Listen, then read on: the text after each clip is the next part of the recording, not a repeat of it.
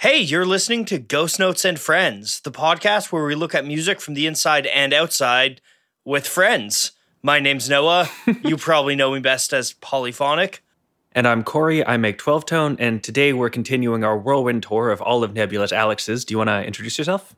I am Alex. I run the Lowspec Gamer, where I have maybe unhealthy fascination with entry-level and weaker computers, both modern and classic. Cool. For these, we tend to ask you to bring a topic. So what are we talking about? I wanted to take the opportunity to chat a little bit in general about some of the idiosyncrasies of game music. I know, very on brand, but also shocking. very shockingly, yeah. But also because they're in the last, I don't know, maybe 5 years or so, there has been an evolution in a certain direction for gaming music that I think is both interesting to discuss, both interesting to see some outside perspective, because I'm one of those losers that maybe listens to way too many video game soundtracks, and that might make me have sort of a bias or a perspective that might be incomplete, and not even sure how a lot of these things are perceived from the outside. So to introduce sort of what I mean by that, or maybe I should ask first, what are both your experiences regarding gaming? Where do you stand of it as a sort of form of entertainment or art? So I'm a pretty casual gamer. I fully believe that games are art, or at least some games are art. I believe that they're a really exciting medium. I just don't play them very often because they seem to take up a lot of time, which is something that I don't have. But yeah, I would call myself a casual gamer, or maybe even slightly above casual. I own an old Xbox and a Nintendo Switch, and I play a couple games on Steam and stuff. Most of my knowledge of games, though, comes from, I have a lot of friends that are very into games and a lot of peers that are very into games. I think it's interesting because I think I increasingly know a lot of people who significant amounts of their music listening is video game music. Yeah, for me, I tend to be at least a couple years behind on things. I do play games, but I tend to sort of play one at a time. I've recently been getting into CrossCode, and I played Hollow Knight 2 years after it came out. Same with Celeste and those sorts of not indie as in really high level indie stuff, the stuff that gets high level acclaim, but is mostly by independent studios, like Hades as well. Those sorts of things. I really don't think I've played a AAA game. God, it's probably since the last time I played through the Jack trilogy. So, which would be You're not missing much. Yeah, that's one of the things I'm really curious what this sort of the evolution you're talking about is, because I really haven't played that many games from the last 5 to 6 years, but some of the ones I have played, again, I mentioned Hollow Knight, Hades, Celeste, have amazing soundtracks, have some of my favorite game music I've ever heard, and really lush, interesting soundscapes that, and I'm curious sort of what your experience, and someone who plays a lot more games than I do and plays a lot more breadth of games than I do, what you're thinking in terms of where that's been developing. So initially sort of the story of gaming music as a medium started with very harsh hardware limitations that they have to work around, and they still made a lot of interesting and still pretty listenable and pretty classic stuff based on that. Just taking influences where they could, but trying to simplify them to the point that it will work. But as technology advanced, games started looking towards movies as a sort of inspiration in where they will take their soundscapes, and trying to give the idea that you're sort of a hero in a movie, and that sort of feel, but in an interactive way. And I think around that time is when a lot of what people consider sort of the classic game tunes that you always see in YouTube playlists or whatever sort of started. This would be the PS2 era or PlayStation? Yeah, I'm thinking usually PlayStation 2 era. Yeah, because I'm thinking Final Fantasy X when you talk about music that makes me feel like I'm a hero in a movie. Yeah, exactly. Because you could definitely trace a very clear line of how they were taking their inspiration from mostly Hollywood. But something fascinating that started there were some early experiments on this, even as far as like the Nintendo 64 era. But that as time and tools for music in games have improved, has become more and more the norm and has made sort of a bit of an exception there, is how to call it, interactive music. In the sense that before, you will have a music composer will make, okay, this is the music for this level, or this is scenario, or this boss fight. But now, technologically, it's very easy, not very easy, but their tools are there to create music. So it shifts in a way that you didn't even notice the way it shifted when you are winning the boss fight, on when you are getting your ass kicked, on when very specific types of moods are happening, to the point that when you check, I think maybe one of the best examples of this is the modern Doom games. So Doom 2016 and Doom Eternal. When you look at sort of the behind the scenes material on the music system that they coded and built, so the game will seamlessly change between things depending on sort of the weapon that you're using, or if you're how well you're doing. And you don't notice this until like you record yourself and then you look back on it and you go like, whoa, what the, like it works so well that you're just completely immersed in the situation and the music is following what you're doing, to the point that you don't really stop to think like, wow, someone coded a system for this to actually work and work so well that you forget that that's there. That's the best praise that you can give a system like that. You're talking about how they coded the system, and that's really fascinating. But to me, it's also, they composed a piece of music that worked like that. Exactly. That's what I was thinking too. You have to have this, like 8-Bit Music Theory has a great video about this in Pikmin, about how you have like this one level track that plays, but every time you get into a fight, it sort of adds new instruments that make it feel more intense, or changes the harmony or whatever, and fades in these tracks in and out to sort of put you in different musical environments depending on the gameplay environment. And that's really hard to do from a composition perspective as well as a technological perspective. Yeah, Hades, which is an indie game you mentioned, does this, and does this very well. Yeah, Hades is actually one of the like few recent games that I'm up with, and I love Hades and was just absolutely floored by the soundtrack. Over 200 hours on Hades, so yeah, fantastic soundtrack on that game.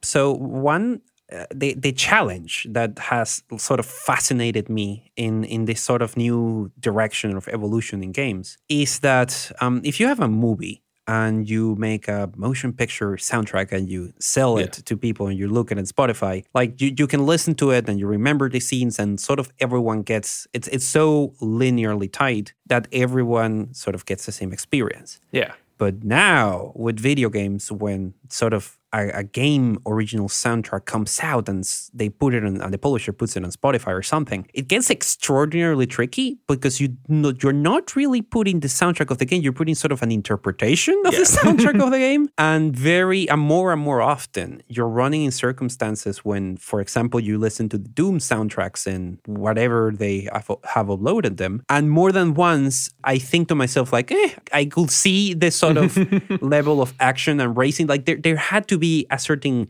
artistic intent, sometimes not even by the original artist, but someone else who had to sit down and sort of make an editorial decision to be like, okay, in order for this to work in a soundtrack, we're going to start with this, then it's going to race to this, then we're going to lower to this, and then we're going to race to here again. But that in itself is an interpretation of the music. So you're not really listening to the soundtrack of the game, you're listening to a very specific sort of editorialized process that it takes you through, and that can have the experience that I experience way too often of listening to a song and being like, okay, that's not what I will have chosen.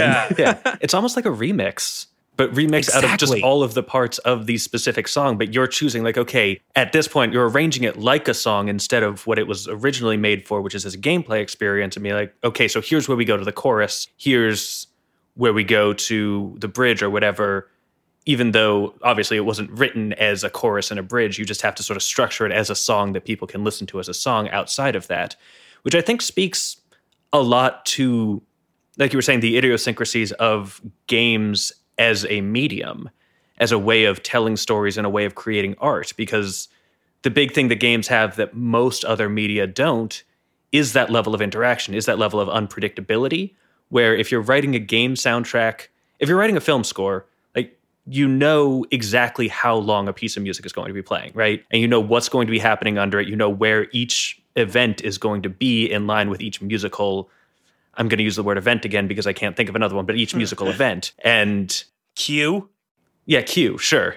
But in a game, you have almost no control over that outside of the cutscenes, which are basically mini movies and are their own separate world. But in the actual play of it, it's just so much more open-ended, and everyone's experience is going to be different, and it can't really be distilled in the same way that, I guess I think of it like Let's Plays, right? Let's Plays are like a huge thing in games where people will make videos of them playing through a game, and you can watch like dozens of Let's Plays of the same game and get different experiences. But you can't really do the same thing with like a Let's Play of the Lord of the Rings movies. Because every one of those are just going, you can do a react, I guess, but that's not you're not a part of someone's experience. You're commenting on the experience. Exactly. And sort of, this is a very modern challenge for this artistic medium. And it's something that very clearly they haven't figured out to the point that famously, for example, the OS rearrangement for the final release of the Doom Eternal soundtrack, I think relationships between the publisher and the original composer broke down and someone else had to do it. And it was famously not very good.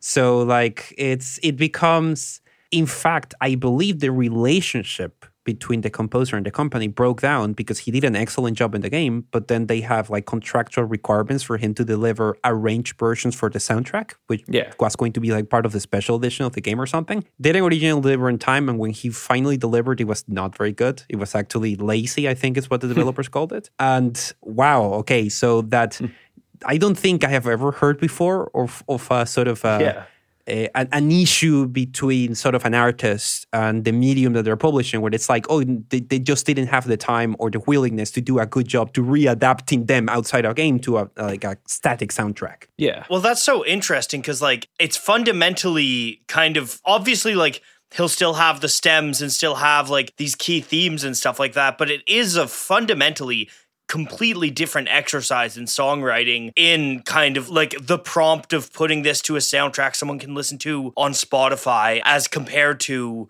the kind of ethereal like bits drifting in and out. It's something where like I can't even imagine what it would be to be a composer and have to put that together because they're such different things at their core. Yeah, this is exactly sort of a thing we talked about back in the episode where we had Laura Crone on about film music, where game music is not the same thing as what we might call absolute music. It's not designed to be experienced on its own. It's not experienced on its own. You don't just sit down and put on an album. You experience it as part of a larger work. And so often decisions that are made to make game music as effective as possible in that role make it not necessarily a particularly effective piece of just sit back and relax music. And so to sort of take one and transition it to the other, you have to rethink not just the structure or whatever, but the actual purpose of the composition. It's effectively, like I said, a remix or a reinvention. Yeah, exactly. It's extremely tricky. And as time goes on, one of the things that has been more fascinating to watch is that this used to be something in the realm of very expensive, very big AAA games. And yet more and more you see small teams. There was a game that came out somewhat recently that I absolutely adored called, I think, Death's Door. And it was made by a very small indie team. And the boss fights also had a dynamic sound system. There's a particularly memorable boss fight that sort of plays a lot with the system, and a lot of the attacks are like timed to a specific music cue. So you're actually listening to the music to trying to figure out like what direction or sort of the timing of your dodges and stuff. Oh, whoa. Yeah. That's really cool conceptually. Like almost mixing like an action game and a rhythm game. Yeah. Yes, exactly. And like, how do you do a soundtrack like that? Like the original composer of that put all the songs for free in YouTube, and I have listened to it like a million times already. But the song, for example, for that specific boss fight, like it's never the same. And it's already difficult for a studio working with a multi-million-dollar budget. How is like a 3-people indie team supposed to even tackle that? Like, wow. And yet it's something that eventually has seems to have to be figured out at some point in order for sort of game music because to just continue existing as a medium. Because how do you preserve that? Like if you tell someone, oh wow, one of the best musics in games of all time, like you can go back and listen to NES soundtracks and have an appreciation of how they worked with their limited sort of resources, even without playing the game. But we're sort of crossing a threshold where if game preservation is already in a very sort of weird place, so if you cannot access the game at all, it's like you cannot even really appreciate the music either. It's like one other aspect that is just lost to time, and that is crazy for me to think.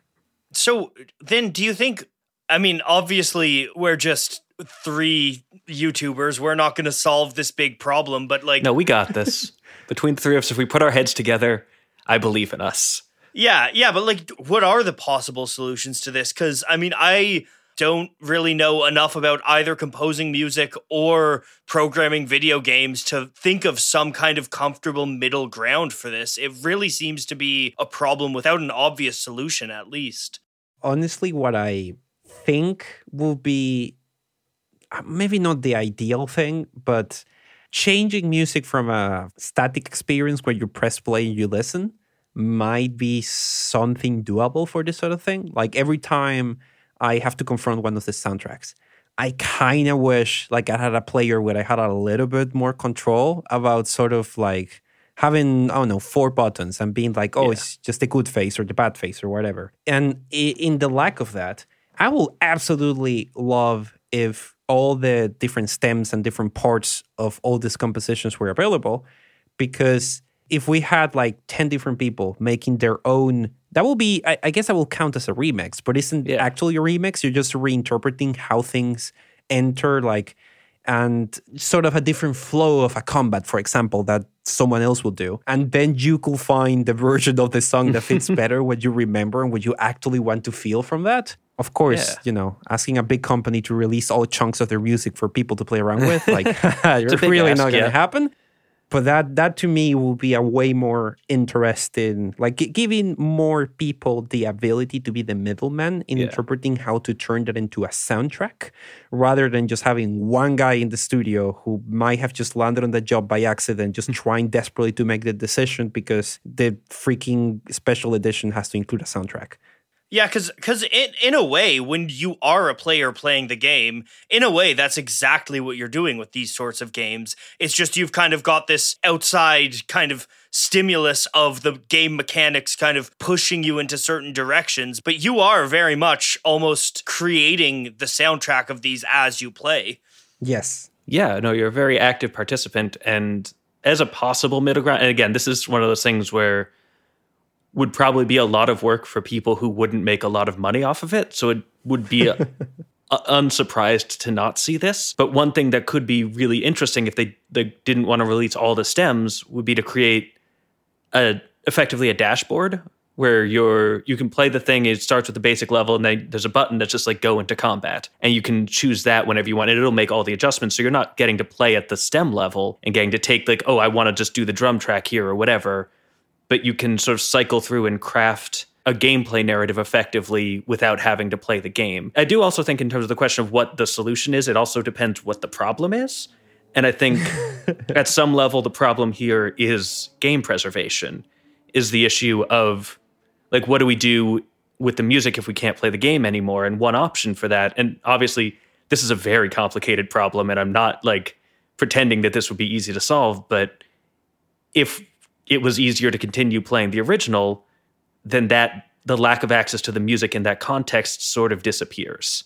Yeah, I guess it's twofold. On one side, there is a question of how people who hasn't experienced the game can experience its music. Yeah.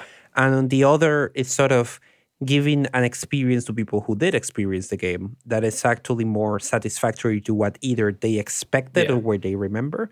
So to put like a very specific example, there are certain boss fights in games with dynamic music that are just etched into my brain because the fights that I always remember the most are the ones that I really thought I was not going to pull off, where in a desperate struggle, I finally finish it with like my last tiny sliver of health after hours of attempts. And the music sort of shifts from the very strong tension that you are about to die to the resolution of the fight is over. Wow, that's like being on drugs. Like, that's such a strong feeling. And every time I then go and listen to the soundtrack of that boss fight, I'm like, like I kind of wish at the end it had that very strong struggle and then end of the fight, because it will be more accurate to just like why that fight became memorable to me. And that's a tiny example. Maybe someone else remembers a fight for a different reason. I think there's something in the composition of the music of that as well, because I know in times where I've been, like you said, struggling in a boss fight, I think that's a great example. Hearing the same thing over and over can like build that tension, and like there's a lot of songs that kind of play into that and take something and repeat it over and over until you're sick of it and then get that catharsis. But with this boss battle, that can be like hours, like you said, right? and that's a very different kind of cathartic relief when finally the theme resolves or it changes. And honestly, even just like describing that, I can feel like the physically within myself, that moment of relief and relaxation and triumph. That's something that, you would never really get, because like nobody would actually put on 3 hours of building to the same tension. But at the same time, when you're playing the game, have you seen some of the 10 hours of this stage YouTube videos before? That's true. That is true. Yeah, it's impossible to perfectly replicate, of course, but I think I kind of wish I at least have the options. But all of this is a very, very new thing for the medium, and something that everyone is sort of struggling to figure out how to do outside of video games. And it's just so idiosyncratic of video games that it's difficult to translate to anything else. Yeah, partly to the point that Noah was making, like so much of the experience of that music is tied into the game experience that you wouldn't replicate with the music without the game. Like you could listen to the same beginning of a soundtrack over and over for 3 hours just to hear how it ends, just to finally let it play, but you wouldn't. Whereas in a game, it becomes a part of the challenge, and it becomes a part of that boss fight in the same way that, you know, the animation at the start when the boss appears is like you get sick of that, but you're like, it also gives you a sense of like, okay, let's do this. Now I'm going to get it this time. And that, you know, and as soon as you don't have the backdrop of like, I am trying to fight this boss, that experience feels to me almost impossible to actually replicate. And so there's an extent to which, like, and this is not to say that I disagree with you that this stuff should be more available, that it would be cool to have a lot of this stuff be more play withable, but there's an extent to which, just because of the nature of game music, it will lose part of that essence without the game part. It's not a separable entity entirely, and that experience can't be recreated. And which is, again, not to say that I disagree that it would be cool to have more options and have more people playing around with them. I just think, like, again, coming back to the idiosyncrasies of the medium, you're sort of married to the medium, you know? Yeah. The boss fight thing especially, like, and I know this isn't exactly, this doesn't really have the dynamic music like you're talking about, but even in general, I'm having flashbacks talking about boss fights repeating music because I've been playing Cuphead, and and that is entirely the experience of Cuphead. But it's so interesting because I really like, it probably isn't that shocking that I like the Cuphead soundtrack because it's all kind of like ragtime and jazz and stuff, which is my jam.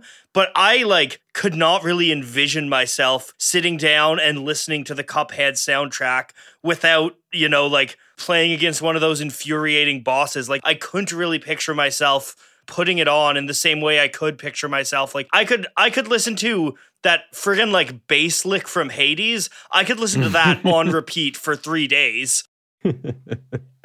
There is a lot of music that is so tied to the event that it's either stressful to listen it again or just not as good.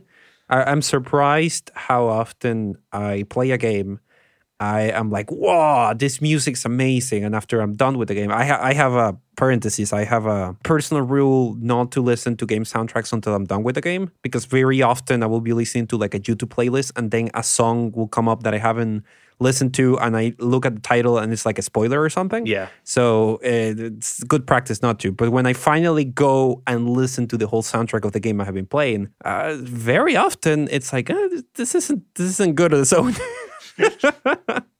Yeah, there's like a lot of games that I think of as having good music, and what they have in reality is very serviceable, unintrusive music, which is important, which is very good for what they're trying to do, and but it's not as much, like, it doesn't translate. Like, I think the example that always comes to mind for me is Broken Vessel from Hollow Knight. Like, if you've played Hollow Knight, you know that track. It's an absolute banger. I would listen to that for days. But and you can take it out perfectly. But then there's all sorts of other tracks. Not so much on Hollow Knight. Hollow Knight has a lot of really good tracks. But there's a lot of games where if you just pull up the soundtrack and listen to it by itself, it's fine. But like this is one of the things, like I get a lot of people asking me for advice on writing game music, which is weird because 8-bit music theory exists and you should just ask him. That's his whole thing. But people ask me for some reason, and I have some experience with it, a little bit, not like professionally, but I did do like a couple things for like a game demo that a friend of mine was making a couple years ago. So I've tried it. And the advice I always give is, like, however long your loop is, make it longer and add more distinct sections. Like, it will almost never make your song worse. And again, you have players who will be playing through this for hours, and you want that experience to still be enjoyable hours in. Like, one of the things I watch often on YouTube is GDQ, speedrunning stuff. And one of the like most consistent pieces of advice they give for people looking to get into speedrunning is pick a game where you really like the first level's music, because you are going to be listening to that for so long. And that sort of thing, I forget why I started that, but the point is that there's nothing wrong with serviceable music. There's nothing wrong with music that just sits in the background and doesn't get in the way, but it doesn't necessarily translate out into being like a separable great song that you would enjoy listening to on its own. Yes, definitely something that you sort of run into there that I think is super interesting is that very often game music that is very good game music is not necessarily good soundtrack music, mostly because when you have examples like some of the ones that I have mentioned before, that both make a very good soundtrack music on its own and very good like music when you're in game, that's threading a very difficult needle. Like, that's extremely difficult, because another sort of idiosyncrasy of a medium is sort of that if you're making music for a movie or a show, you expect maybe people who really like it a lot to watch 2, 3, maybe 4 times. Yeah. But if you have a basic loop for a game, like on an overworld or something, people are going to be listening to that for 80 hours. And how in the world do you write a song that you're not sick of after that long? Like, that's it's a real challenge, and I don't know how they pull that off, to be honest. I used to play a lot of Heroes of the Storm, which is Blizzard's Dota ripoff, and which, to be fair, I like it better than Dota, although I don't play it anymore. I got sick of it. But like, I've easily logged hundreds of hours on that game, possibly over 1,000. And they have quite a lot of music in it. But at playing it that long, you learn all of the music, you learn all of the cues. And whenever it builds up to the thing, you can just like sing along with it. And it becomes a part of the experience, but it also, like you said, really has to be something you can keep enjoying that long in and that you won't get sick of. And I think a lot of that, like, one of the problems that I think some game music runs into that I've seen is being really gimmicky. And like, you have too much of the thing where you're supposed to hear and be like, oh, that's neat. And then like the 10th time, it's not as neat. And like the 100th time, it's even less neat. But just things that are... So a lot of really successful game music for me tends to hew closer to like classic, not necessarily classical, but classically interesting sounds that just, again, aren't like super intrusive, aren't necessarily even like super innovative, but are just things that have a long history of working in their particular genres, whether that be classical, rock, whatever, and just doing that effectively. Mm-hmm.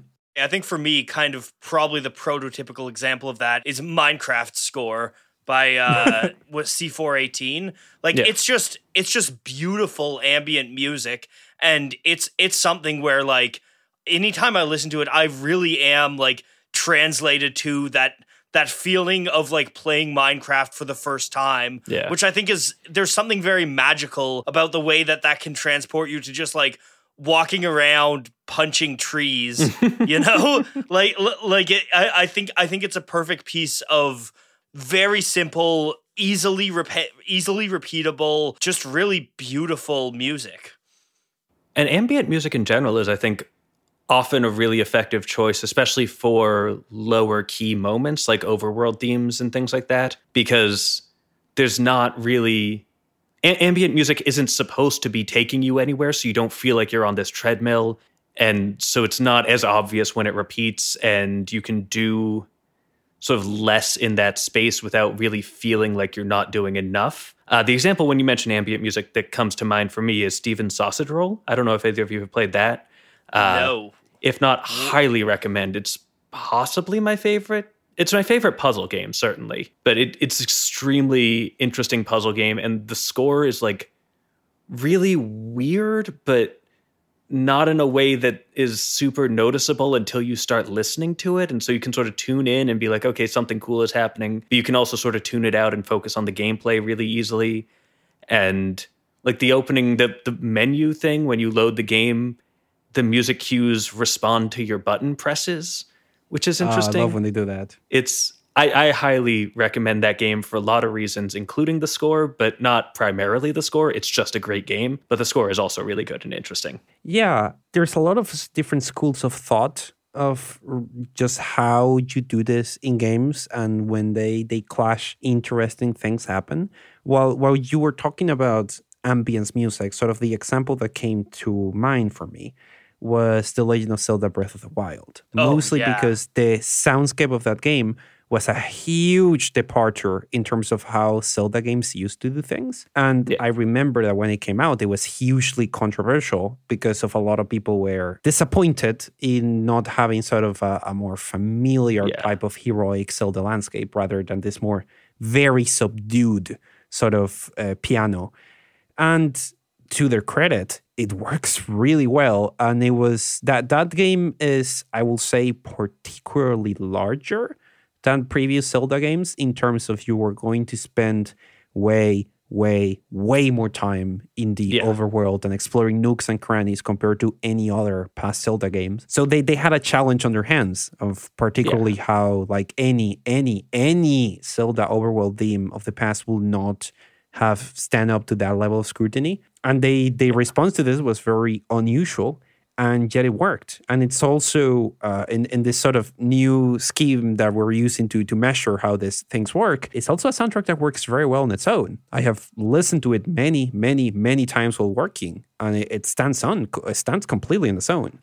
I think something about the Breath of the Wild score that's really interesting as well is the way that it, like, because like Koji Kondo's original Legend of Zelda fanfare theme is like so iconic, and it plays on that within the theme, like it brings it in some of these moments in a way that I think kind of like it relies on the audience understanding, or maybe not relies on, but it's made better by the audience understanding and recognizing that iconic fanfare, and then kind of like almost in a way that's almost like a cover song, you know, where it's like, you know, and you hear this theme so well, and then you hear it kind of coming back in this very calm, open, ambient piano way, and it's really just like it really just like knocks the breath out of you, no pun intended.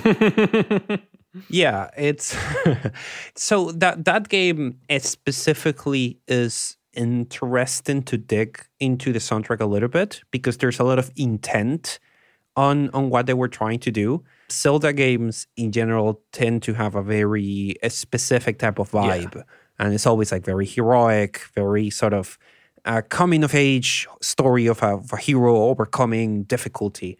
But Breath of the Wild stand apart from most Zelda games in that it's emotionally more about like melancholy, about what's already has been lost. And so a lot of the music, like that example, Noah, that you were putting in, like when the original Legend of Zelda theme shows up in that game, it's very subdued, almost Yeah. like a ghost, like a memory, like Yeah. when you're thinking of something that happened but it's lost. And it, for the emotional tone that game's going for, it works really, really well.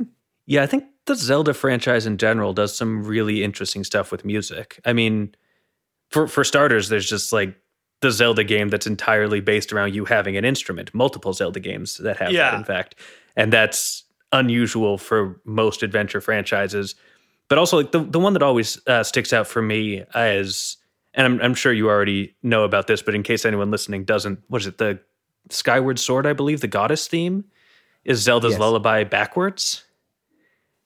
Zelda games do these things all the time, and Yeah. I'm never sure how they pull it off. It's so cool, and it sounds completely different, and it totally works. And like you don't notice it until like someone sits you down and like shows you or plays it backwards, and you're like, wait a second, that's the thing.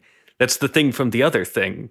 I mean, there's like very, very real arguments for like Koji Kondo as one of the greatest, if not the greatest, and probably the most widely listened to composer of our age, right? Yeah, there's arguments. Him, Uematsu as well is also Yes. up there, but Yeah, and a lot of the things that Koji Kondo and his team have tried over the years, it's fascinating to see just as technology catches up to Yeah. what they want, they can refine what they're doing closer and closer to whatever original intent there was there. And as I was talking about sort of the Breath of the Wild example, I think the other game that has a way more rudimentary system in terms of music, but it still has a system, is Majora's Mask, which is also a game that is very, very moody. Like it has a very specific vibe that it wants to give you constantly. extremely And vibey one of the game. things, one of always my favorite things about that game is sort of how the theme of the central town, where you spend a lot of your time, is it grows more desperate, quicker and darker as time goes on, as it's most obvious that the world is about to end. And that's them playing with those systems, because like I remember even before then, it was like if you had a game that had a day and night cycle and you had some music at day and some music at night, it was already something that you would go like, ooh, neat, the things they're doing with That was technology. fancy. Exactly. And then they will come with this like, no, oh yeah, the music grows increasingly desperate as time goes on. And you're like, what? Yeah. And I think it's because one of the things that defined early video game music was, like you said, all these restrictions. Like you had, I think it was 4 channels that you could use. One of them was just a noise channel for percussion, and then like 3 melodic channels, and that was it. Yeah. And so you had to really think about themes and motifs and like counterpoint, because you didn't have really any other tools. And so a lot of these really old video game franchises like Mario, like Zelda, are built, their music is built on these super powerful, really good themes, because there were no other options. There was no other way to make a good video game soundtrack besides just having a banger motif. And so from there, now, when you take a really good, really interesting motif and bring that into modern technological spaces where you can do pretty much whatever you want. Like at this point, even like VSTs, like fake instruments, are so good that in a lot of cases you can't tell whether it's a real recorded violin or whether it's like a programmed thing. And so you have that level of control and that level of specificity, and obviously you can work with a real orchestra too if you have like AAA budgets. And so you have all of these options, but you already have such a great starting point because you had to start with such an amazing theme in the beginning. Yes, I think there's not enough is said at how sort of some of the tools that you mentioned have enabled smaller game creators through the years. Going back all the way to the start, if there's a great, very long documentary about the making of Hades in the YouTube channel NoClip that they did as the game was being developed. And I can't remember which one, but there's an episode where they go into like the one guy who did most of the music and just playing some instruments himself and just feeling the rest with whatever he could generate. And you listen to that game without having watched that, and you could swear that there's like a huge band and this way more complex number of musicians doing all these things. So it's like, nope. It's just, it's a trick of technology. And the mere fact that that is possible is outstanding. It's mind-blowing. I'm trying to remember if it was Hades or Hollow Knight, but it was one of those two games. I remember watching the credits and getting to the music section and seeing that like the only like instrument credit was like one dude on a viola. Yeah, I was watching that. I was like, "Are you sure? Are you sure there wasn't like 100-person orchestra behind this?" But that, I mean, also speaking to like helping indie developers and smaller developers, that's one of the things I find fascinating about like chiptune music and also pixel art. I think pixel art is fascinating for similar reasons because these days none of that is necessary technologically. We have so many pixels on a screen. There's no reason for me to be able to see the squares. But it's an aesthetic, it's a vibe, and it has a specific impact, and it feels gamey. In a way, it feels like it's a video game if you're seeing the pixels and if you're hearing those like chiptune, like square wave things in ways that serve as almost like a shortcut or like a free tool for people who don't necessarily have the budget to work with major orchestras or the like technical skill to do technical skill is the wrong word, but have the capacity for budgetary or time reasons to really do those really specific grand VST soundtracks. You can just do chiptune and it'll sound great because people know chiptune is game music. I think another aspect of that too, though, that another great thing about chiptune and part of kind of I think this is part of the reason why Koji Kondo's early scores are so good is just the way that limitation forces creativity, right? And I think that's true of pixel art as well, where like a lot of the most incredible kind of like most distinctive art styles are things that are pixel art, and a lot of the most distinctive music, like being forced into this limitation a lot of the time can make you it makes you get uncomfortable, and it makes you, you know, have to be cutthroat with your decisions and stuff like that. And a lot of the time, and again, I don't think everything should be chiptune, but for all of the kind of freedom that you have these days, putting yourself into boxes a lot of the time can force you to create stuff that you wouldn't have done. Like, I think that any of Kondo's early tunes would not have sounded the same if he had access to a full orchestra, right? Yeah. Oh God, no.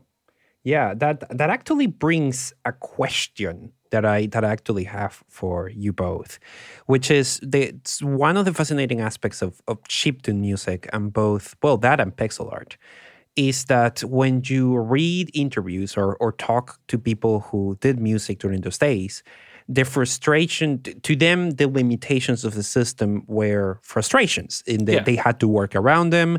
They were trying to imagine something more grandiose, and they had to work within what they actually had limited. Yeah. However, just go forward 20 years into the future, and I'm lucky enough to be friends with some chiptune artists, and the one thing that I'm always fascinated about is how they buy very old original Game Boys and they retrofit them in order to get like a decent audio output out of them. Yeah. Because, you know, you can do it on a laptop, but it doesn't sound like perfectly genuine unless you're going through like a Game Boy chip. And for a lot of people that work in those days, that is like a hair-pulling experience of why like technology has moved on. Why are you setting yourself those limitations? But that's because, well, after 20 years, that's not a limitation. That's an aesthetic. That's a choice. And you're sort of trying to go with that specific aesthetic. And then the same happens with pixel art. Pixel art isn't like a thing that happens, not even like, I know it can be sometimes more budget conscious to do pixel art, but there are games out there like Blasphemous, which I'm always going to promote because it's a shining example of what the Spanish gaming industry can do, which have such extraordinarily complex pixel art that is not cheap to produce. No. And it's like it's an artistic decision to go to the aesthetic rather than a cost-saving measure. And does that, my question, getting there finally, to both of you is this something that commonly happens in music? That people look back at something that was like a limitation and becomes an aesthetic choice? All of the time. vinyl records crackle. Yeah.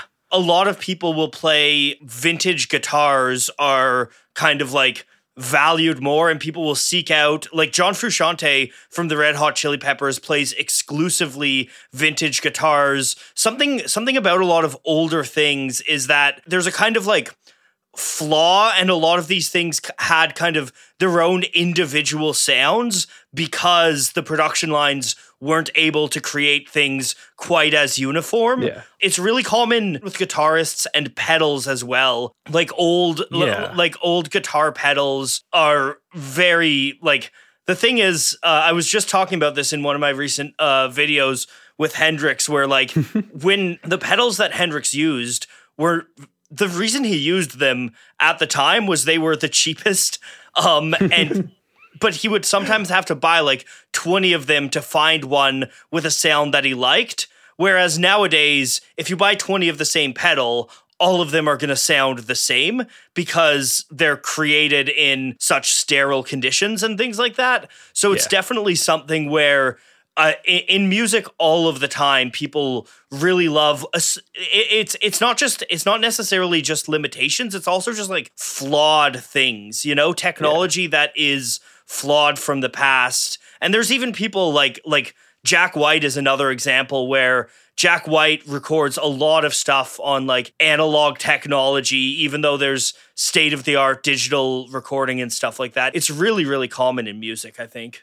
Yeah, I was gonna like interject with the Hendrix Fuzzface story, and then I was trying to remember where I'd heard it, and then I remembered I'd heard it in your video. So I was like, okay, I'll just let Noah keep going. But I think like in addition to sort of things being imperfect and there being more variation, another important thing in terms of why chiptune is interesting now in ways it might not have been to the people making it is just that cultural context.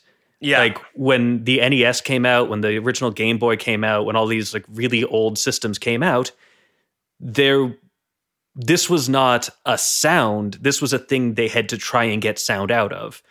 But again, 20, 30 years later, that's the sound of games of these old games that we love. That's what they feel like. That's when you go back and play like Mega Man or whatever. That's what that music is.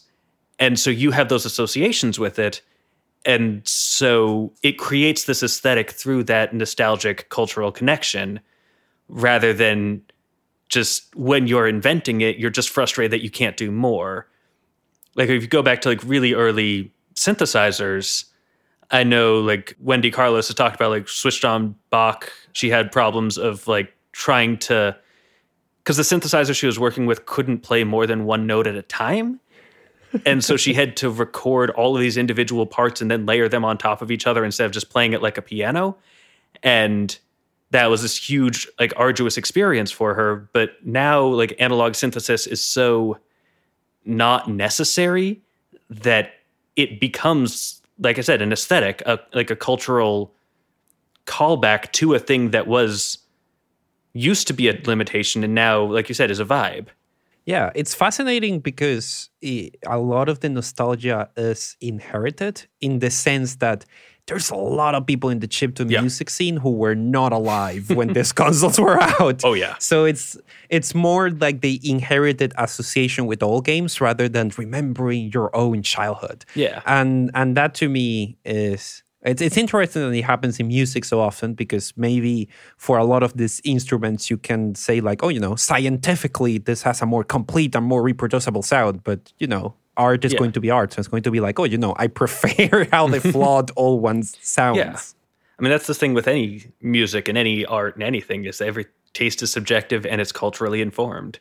And so you learn, like, one of my favorite examples is when I try and talk about like how we define rock music, I will so often hear people be like, yeah, rock music has electric guitar.